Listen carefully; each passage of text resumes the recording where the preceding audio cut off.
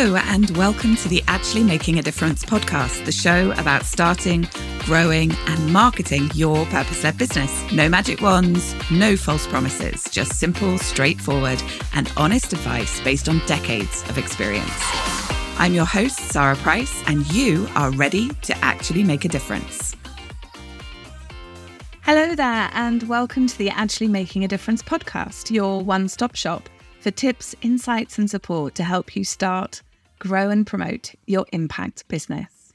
Now, in July, we're focusing on a mini-series of episodes covering the essentials of self-care for entrepreneurs and business owners as we head towards August, which is Actually's month of self-care, when our headquarters is closed and we all retire to the beach for replenishment. We took a quick detour last week to celebrate the 1-year anniversary of the Actually Making a Difference podcast, and I hope that by now you've already entered our anniversary competition.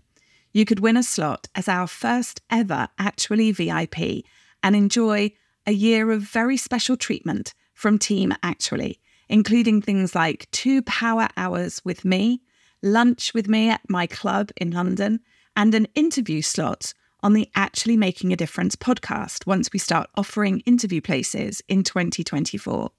You'll get a ticket to Actually's 5th birthday party in March 2024, a ticket to every Actually Notorious networking event that we hold during the year, and, above all, 1 year of community-level membership in Actually JFDI, which is so much more than a membership. It's genuinely a community of purpose-led entrepreneurs just like you. Now, that prize is worth well over £2,000, and it could all be yours if you do the following 3 things. First of all, share the podcast with your friends on any social media platform using the hashtag Actually Making a Difference and tagging Actually and or me in that post. See our show notes for our social media profiles so that you can tag us easily. Then number 2, review the podcast on your chosen podcast platform. We're on Apple, Spotify, Google, and Amazon, so it shouldn't be too hard to find us. And then 3, take a photo or a screenshot of your review and post it in the Actually Making a Difference Facebook group using the hashtag podcast competition. The deadline is the end of July, and you can find more information about the rules and where to find all further information down in the show notes. So take a look if you've not already entered, and make sure that by midnight on the 31st of July, you're in the running to become an Actually VIP. Right, back to the self-care series. And today we're exploring another fairly fundamental issue. Self-care is all about taking care of and prioritizing your needs, not perpetually martyring yourself to the needs of everyone around you. So surely one of the very first questions to answer as you begin your self-care journey is, what exactly are your needs? And you would be surprised by how many business owners and entrepreneurs I speak to every week who cannot answer this pretty basic question, largely, in my opinion, because of 2 issues. The first is they've just not really thought about it. They've been so busy taking care of everybody else that they've never really spent time sitting down and thinking about what it is that they need. And the second reason, they're confused. They're confused as to what constitutes a need and what is actually a want, a desire, disguised as a need. Let's start with that last issue, shall we? This whole self-care series is in part inspired by things that I learned through the Women's Leadership Organisation, One of Many, and my training with them as a coach and as a trainer. What I want to talk about today was one of my biggest aha moments, the moment when I realised that a lot of the things I thought I needed were simply wants in disguise. Generally speaking, needs are things that if you do not have them, you are not okay. You're going to feel grumpy, unsafe, unwell, or unhappy. Desires are things that we might like and enjoy, but if we don't have them, we'll still be okay. So, for example, gin may well be a desire, but it is extremely unlikely to be a need. Now, let me ask you a question. Do you ever wake up in the morning thinking, I really need a cup of coffee before the day begins? Or do you ever get home at the end of the working day and think to yourself, God, I really need a glass of wine? Do you ever feel as though you need chocolate or crisps or a great big bag of Haribo sweets? If you answered yes to any of these, you may very vehemently disagree with what I'm about to say, because I'm about to say this. It's possible, indeed highly likely, that you don't actually need any of those things. You may feel like you do.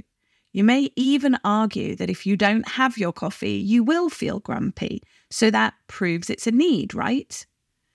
In fact, the reality is that what's most often happening when we say we need coffee or we need chocolate or we need a glass of wine is that we've not been meeting one of our more basic true needs.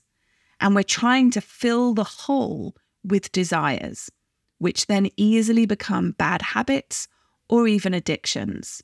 Then we start to believe that we actually need the thing, because now the habit or the addiction is running us, and we do feel unwell without that thing that we crave.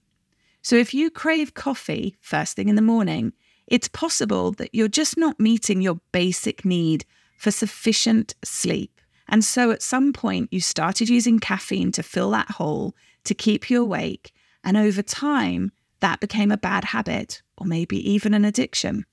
Or if you're craving wine at the end of the day, it's possible that you're not meeting your basic need for relaxation or de-stressing in other ways. And so you reach for the wine to fulfill that need, leading potentially to another bad habit or addiction. Does that make sense to you?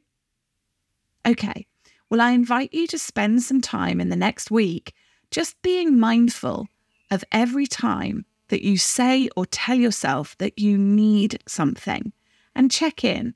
Do you really need it? Or is this thing a desire that's become a bad habit because one of your more fundamental needs isn't being met? Now that we've cleared up the confusion between needs and desires, back to the other reason why people don't meet their needs. They're just not sure what they are. Now, there are a few different types of needs.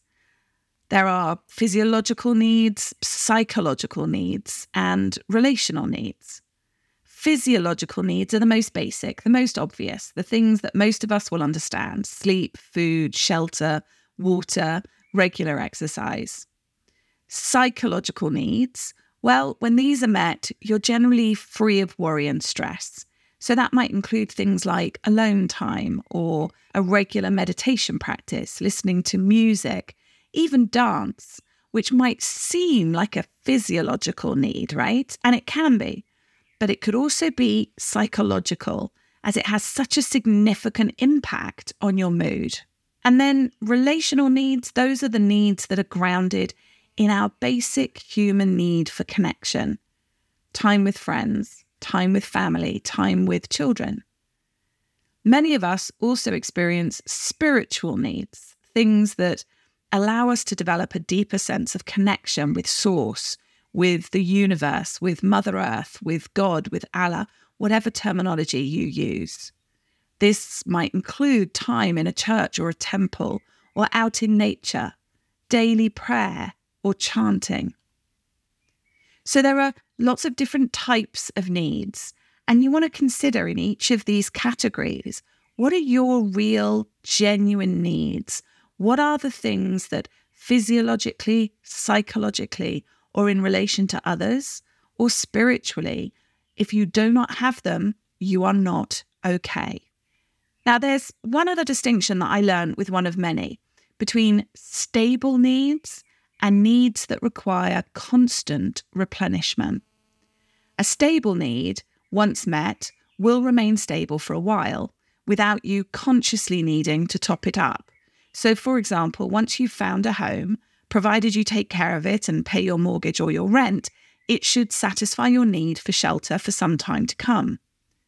But many of our needs require constant attention and mindfulness. Now, there's the obvious needs in this category, like food or water or sleep. You don't get very far if you don't keep topping up your food, your water, your sleep levels. But many of our other needs are things that we may try and persuade ourselves that we can do without, but which actually also require topping up, like alone time or exercise or connection. At the heart of true self-care is the capacity to identify and then meet your needs. Some of those needs will be common to most people, but the amount they need will vary. So, for example, all human beings need to sleep, but whereas some people can be okay with only 6 or 7 hours a night, others need 9 or 10. Only you know what is the right amount for you, what level of sleep ensures that you feel well and replenished. And there are many needs that not everybody has, or that may be entirely unique to you. Massage or regular osteopathy, for example, might well be a need for someone who has a long-term mobility issue that causes tension and stress and pain in the muscles. For others, it's not an actual need. They can be perfectly okay without it. A significant step on the path to proper self-care is to get clear on what your core needs are and then commit to meeting them.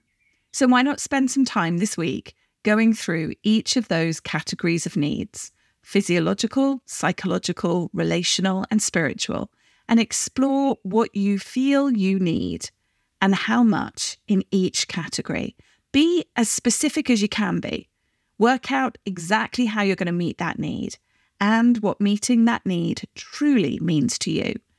And then make the commitment, now that you understand what needs are and you've identified yours, that you will prioritize them from now on. That voice in your head may kick off. That voice may tell you that you're being selfish or greedy, taking care of your own needs, prioritizing yourself when so many other people need you, when there are others with a greater need than yours, blah, blah, blah. But here's the thing. If you do not meet your basic needs, you're not okay. You're grumpy, you're unwell, you're unsafe, and let's be honest, you're probably not that pleasant to be around. You're also putting yourself at a high risk of burnout, which then means that the people around you who love you have to take care of you. So is it really selfish to take care of yourself? Or is ignoring your needs and being sick, nasty, or burnt out as a result the real act of selfishness? Commit to taking care of your needs. That is your responsibility because it's time and you are ready to actually make a difference. Thank you for listening to the Actually Making a Difference podcast with me, Sarah Price. Come and join a community of purpose in our free and friendly Actually Making a Difference Facebook group, because now that you're part of my world, you need never feel alone on this entrepreneurial journey, and you will always be welcome.